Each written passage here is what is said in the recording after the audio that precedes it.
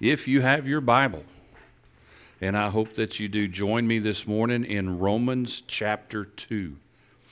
We're going to take a journey through that entire chapter today. And there's lots of good stuff in there. And this is another one of those like last week. If you remember, as we finished up chapter 1 last week, there was lots of things that as we talked, it can feel heavy. And chapter 2 kind of has some of that same element to it. If we really dig in and look at what Paul is writing, there's going to be some things as we unpack it together today that we're going to kind of feel like are maybe pointing at us, and maybe some things should be pointing at us. But I don't want this morning, just like last week and any week, I don't want this to be one of those where we walk away after our time together and just like, oh, I want this to be encouraging for us as we look at, the reality of what we're doing in the world that we live in. Because we need to constantly evaluate ourselves in light of God. And that's what we're going to dig into this morning in Romans chapter 2. But before we get there, this kind of lays the ground for us, and I have a question for you. Nobody has to really answer out loud because you might not want to embarrass yourself. But does anybody have any superstitions? Now, there's a few hands. Okay, we have superstitions. I've never looked up the technical definition of superstition, so I did this week because I just like to do that stuff. But the long-winded technical definition of what a superstition is, it's a widely held, but catch this, but unjustified belief in supernatural causation leading to certain consequences of an action or event or practice based on such a belief. Anybody understand that? I looked it up and I wrote it down and I still don't understand it all. But basically what a superstition is something unreal that we're trying to do something else to offset the unreal that doesn't exist. That's basically what a superstition is. And, as irrational as they can be, we all do. And I'm going to confess one of mine in a few minutes. We all have some superstitions. Maybe for you it's a lucky pair of pants or shoes, or you just avoid Friday the 13th. Whatever it is, there's something that's important to us. And as we try to maneuver and use luck to get through the issue, what it all boils down to for us is we're trying to take control of something that we really don't have any control over. And that's what it boils down to, is we're trying to control something else. And I mean, we've talked about that many times, of all the things that we try to control. And of course, there's one that we try to control and manipulate a lot also. But some of the common superstitions that we know, and I even looked up some of the roots of where these things came from because I didn't really know, especially on a couple of these. But do y'all still cross your fingers? Is that, that's still one that you do? There is a Christian kind of tradition in that. It symbolizes the cross a little bit, but anyway, it's really not that. It's more of a pagan thing, and we're trying to concentrate and hold back the forces of evil is what we're trying to do. That's the cross and we're trying to hold back the forces of evil because we're concentrating the good. That's what it means. We're concentrating the good. So, see, y'all learned something with me. Salt over the shoulder. Does anybody do that one? I do that one. Karen makes fun of me. But if I spill salt, a little bit of salt, and throw it over my shoulder, because that wards off, and I looked this one up, that wards off the devil. Because here's where this one comes from. And I thought this was really interesting. Da Vinci's Last Supper. Judas is spilling salt.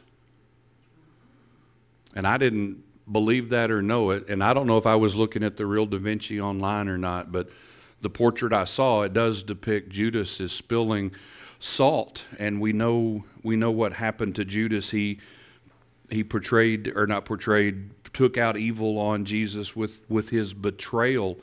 And so the whole idea of throwing salt over your left shoulder is that we're getting rid of that bad fortune that has roots back to Judas. So there you go, something for trivia night.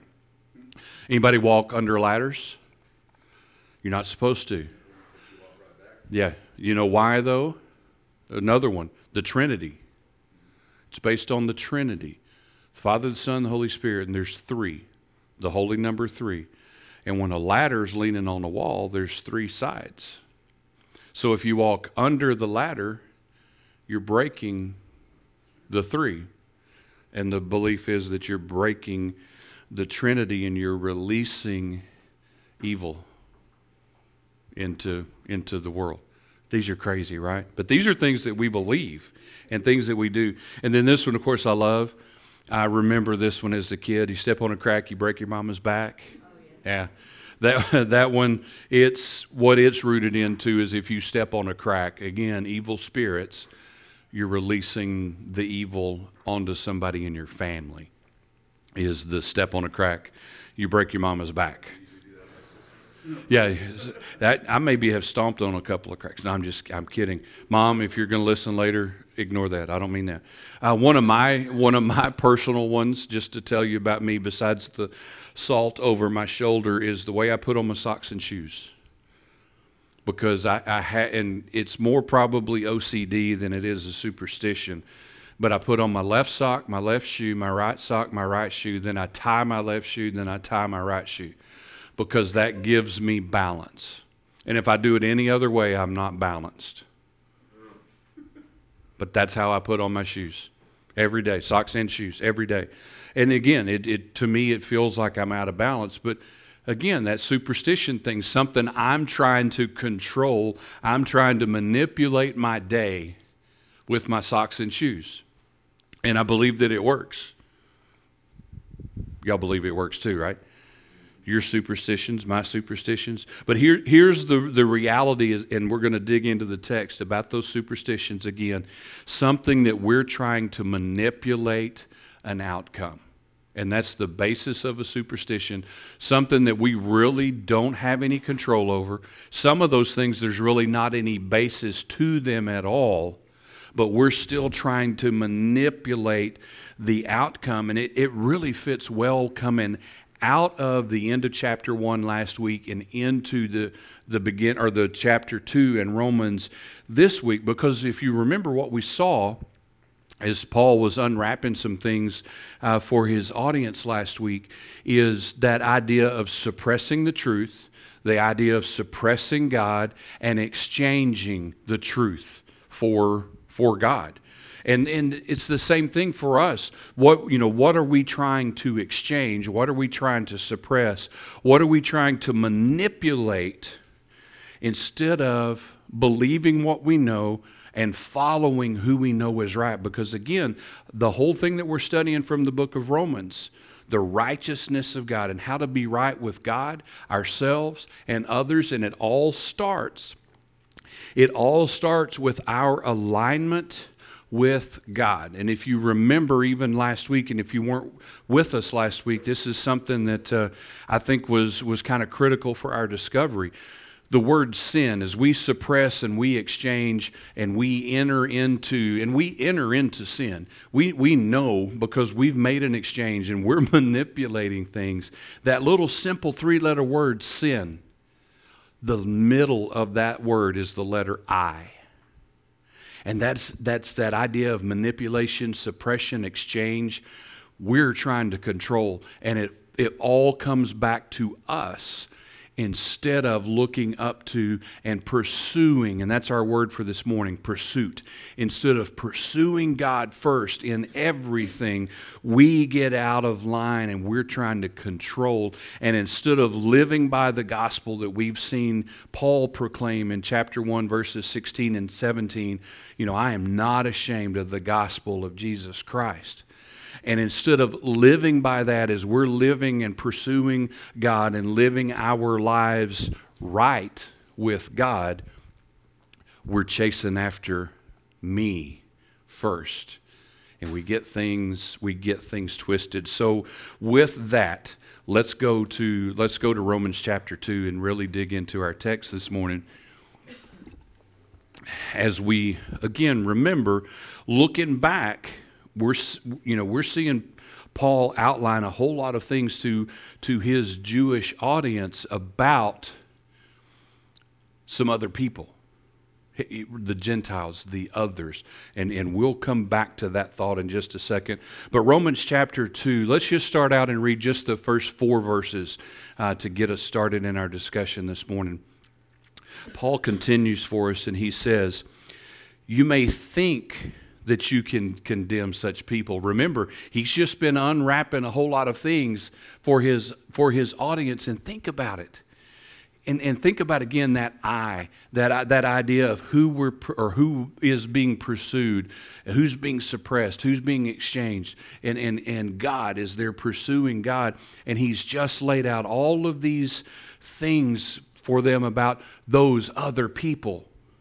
And think about what the heads in the crowd might have been doing as they read this letter the first time. You're sitting there shaking their head. Yep, right. You're right, Paul. Man, those people, yep, you're right. They do all of that stuff. You're right. So now he comes to them in chapter 2. You think that you can condemn such people, but you are just as bad and you have no excuse. When you say that they are wicked and should be punished, you're condemning yourself, for you who judge others do these very same things. And we know that God in His justice will punish anyone who does such things.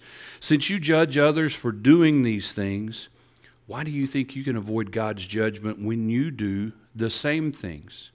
Don't you see how wonderfully kind, tolerant, and patient God is with you? Does this mean nothing to you? Can you see that His kindness is intended to turn you from your sin? And we'll stop right there for this first part of the chapter. But again, think about how this had to feel the first time that they read this, because Paul's pointing out a lot of things about the other people, and then he comes right back and he's asking them, how do you think that you can avoid judgments? How do you think that you can get away with all of this stuff that you've been doing? And why do you test the patience of God? Don't you understand just how patient God is? And we have for us a letter that they may not have read yet, but in 2 Peter chapter 3, we're even reminded of the patience of God in His waiting to come back, because He wants all man to know Him and to have a relationship with Him. But Paul is challenging the Jews in the audience as they're reading this. Doesn't that patience mean anything to you? And this law, all of these things I'm writing to you, this is intended to turn you from your sin, not give you what you think is the freedom to live and do what you want. And just from a history and an understanding standpoint, this is a pretty harsh thing for Paul to write, because if you go back and you study in other writings in the Bible through the prophets, you see people punished when they called the Jewish audience out for their guilt. We know that some prophets, that it cost them their lives. We know Jesus Christ, it cost Him His life for calling out the audience on how they were living their lives. And, this is the same audience that just a few minutes ago, if you were reading this in one sitting, they would be sitting there applauding like, oh, yes, Paul, you're right. You're right. Those people, and we've got all this, and those people, Paul, you're right. But man, he comes right back to them, and all of the things that they're condemning what they refer to the dogs with, the Gentile dogs, those people outside of what we have. He's telling them, you're just like them. You have no leg to stand on. You have a responsibility. Here's what he's calling the audience to. If you continue to read through verse 15 in this, or 16 in the first part of this chapter, he goes on and he tells them as Jewish people, as Jewish believers that have had the law, that they have a greater responsibility and accountability than they even want to admit. And he's telling them, you had a responsibility for these people that you're condemning to know who I am, and yet you choose to live your life opposite of what you know. And this is just, as one commentary that I read, the author of that commentary was talking about, just the blatant hypocrisy that Paul is calling his audience out against. And we like to throw that word around too. We like to call people hypocrites all the time, but sometimes we need to be careful with who we're pointing at, because always remember what happens when you point. And teachers for sure know this. One in the back of the room is waving her hand. When you point at somebody, 3 fingers are pointing back at you. So when you're saying something to somebody else and you hypocrite and you knew better, and that's what that audience that Paul's writing to is feeling, because they've been sitting there shaking their finger, and the whole time it's pointing right back at them. And Paul reminds them that this is not just about hearing, that it's about obedience. And he even tells them later down in this first part of the chapter that every culture, and we looked at this in chapter 1, the creation reveals God.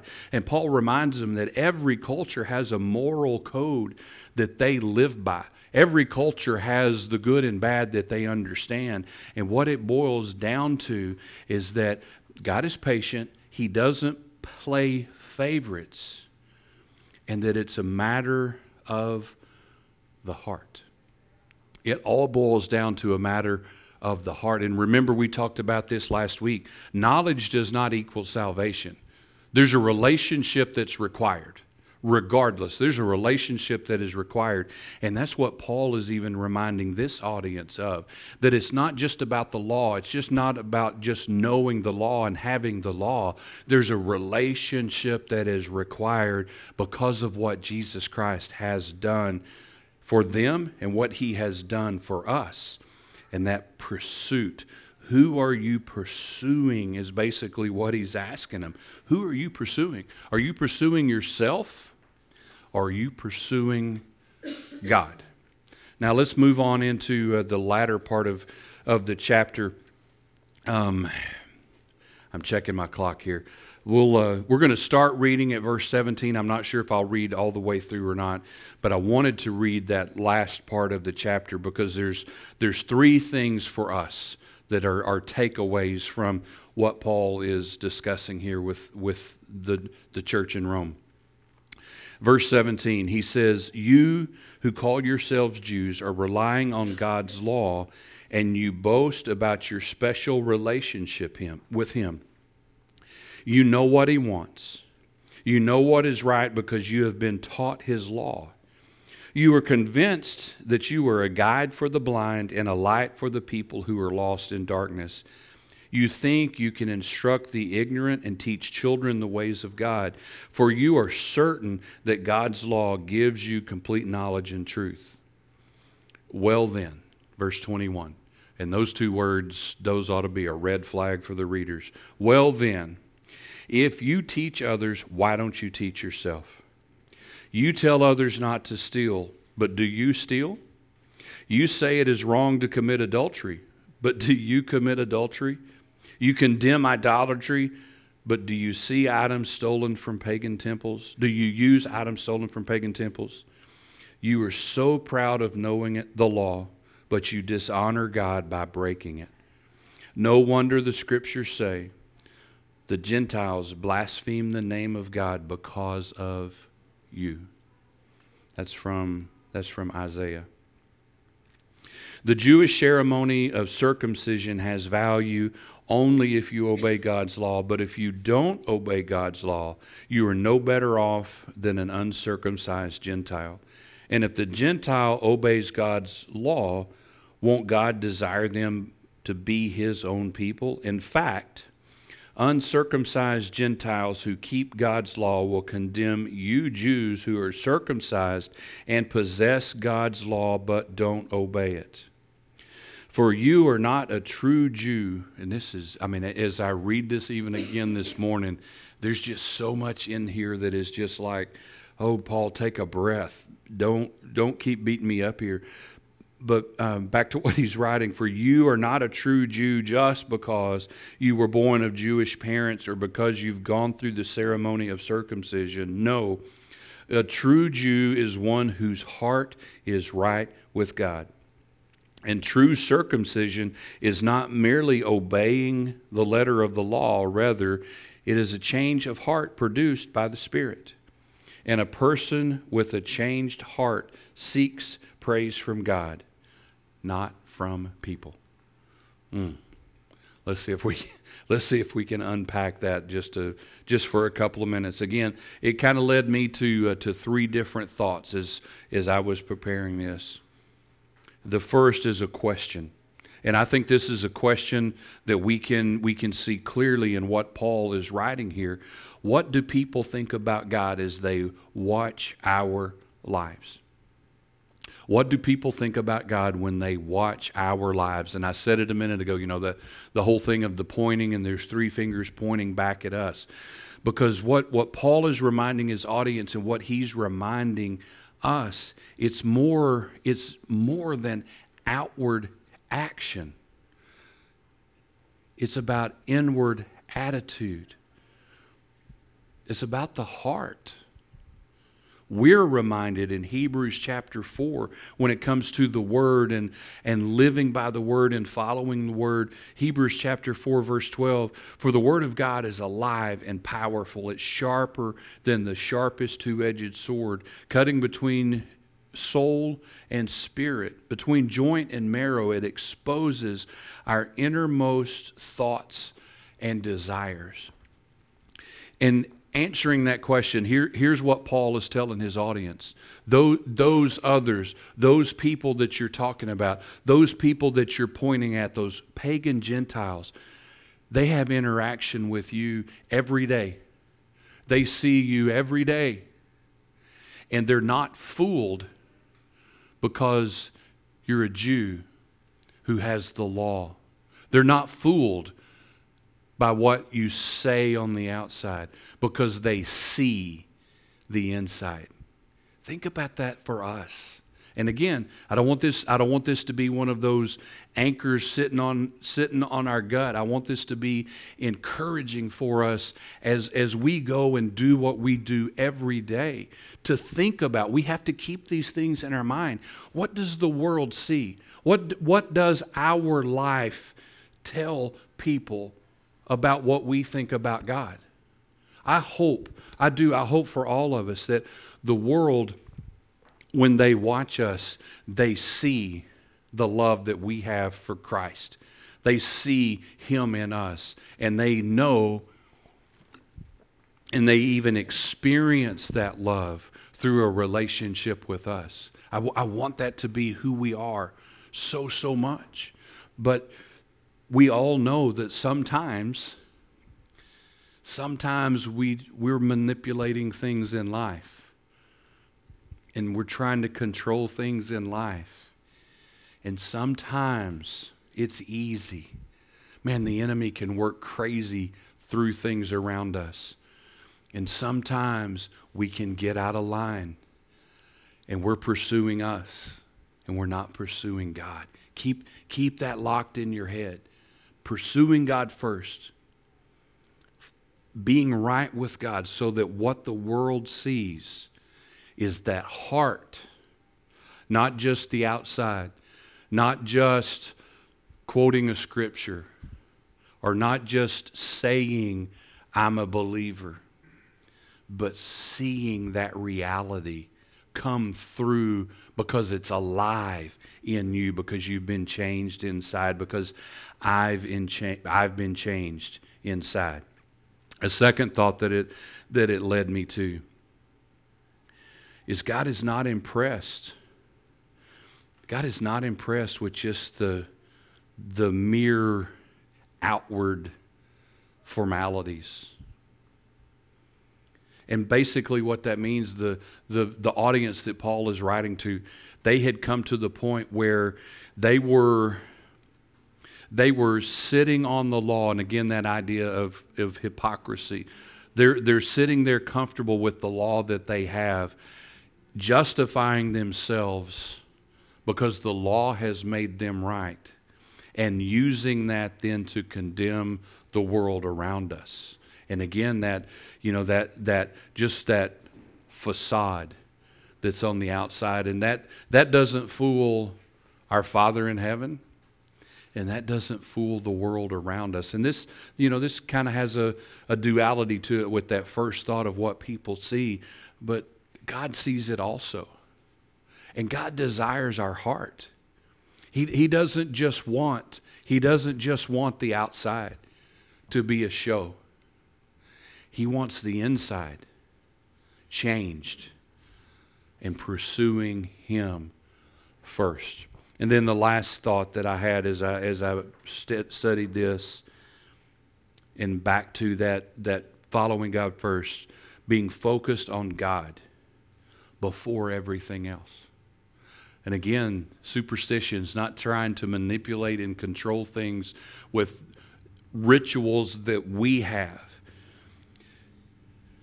but that it's a journey that we're on, and it's a spiritual reality. Paul talks in the end of this chapter that we're reading about the physical circumcision.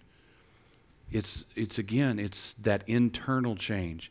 It's the circumcision of the heart, cutting away, allowing God to cut away all of those things that are in His way. Take all of those things out of our lives so that our heart is pure as we follow Him. He doesn't want the physical marks that sometimes we rely on. And catch this, because we all do these kind of things coming to church. That physical mark that I'm a believer in Christ. The Lord's Supper, membership at a church, all of the things that we do to portray that we're a follower, instead of the heart being changed from within, so that everything that we do, everything that we say, in every way that we live our lives points others to Christ. So that, and I say this all the time, so that when we have the opportunity, we can use our words and we can express who Christ is in our lives. But they already should see it first. The world around us should already see that there's something different about us, and they may even call us crazy. And that's okay with me. And I think for all of you that are here, I think you're the same way. I think it's okay with you if the world calls you crazy because you're in love with Christ. And so our takeaway, our challenge from Paul in chapter 2 is, what does the world see when they see me? And I hope and I pray for me that the world sees Jesus. That's what I pray. So let's pray together. Let's worship again together. And Lisa, I'm going to change it up. Let's do I Speak Jesus again. I think we need to wrap our morning up with that song. So let's pray together. Father, again, God, you are so good. The truth of your word never fails. And God, I pray for all of us that the life that we live speaks Jesus Christ to the world around us. And it says nothing else but Jesus. So, Father, as we worship you this morning, continue to speak to each of us individually, just like you've done all morning. And God, renew our strength today as followers of Christ. Renew in us that passion for you. Renew in us that change of heart, so that the world sees nothing but you. And we pray this together in Jesus' name. Amen.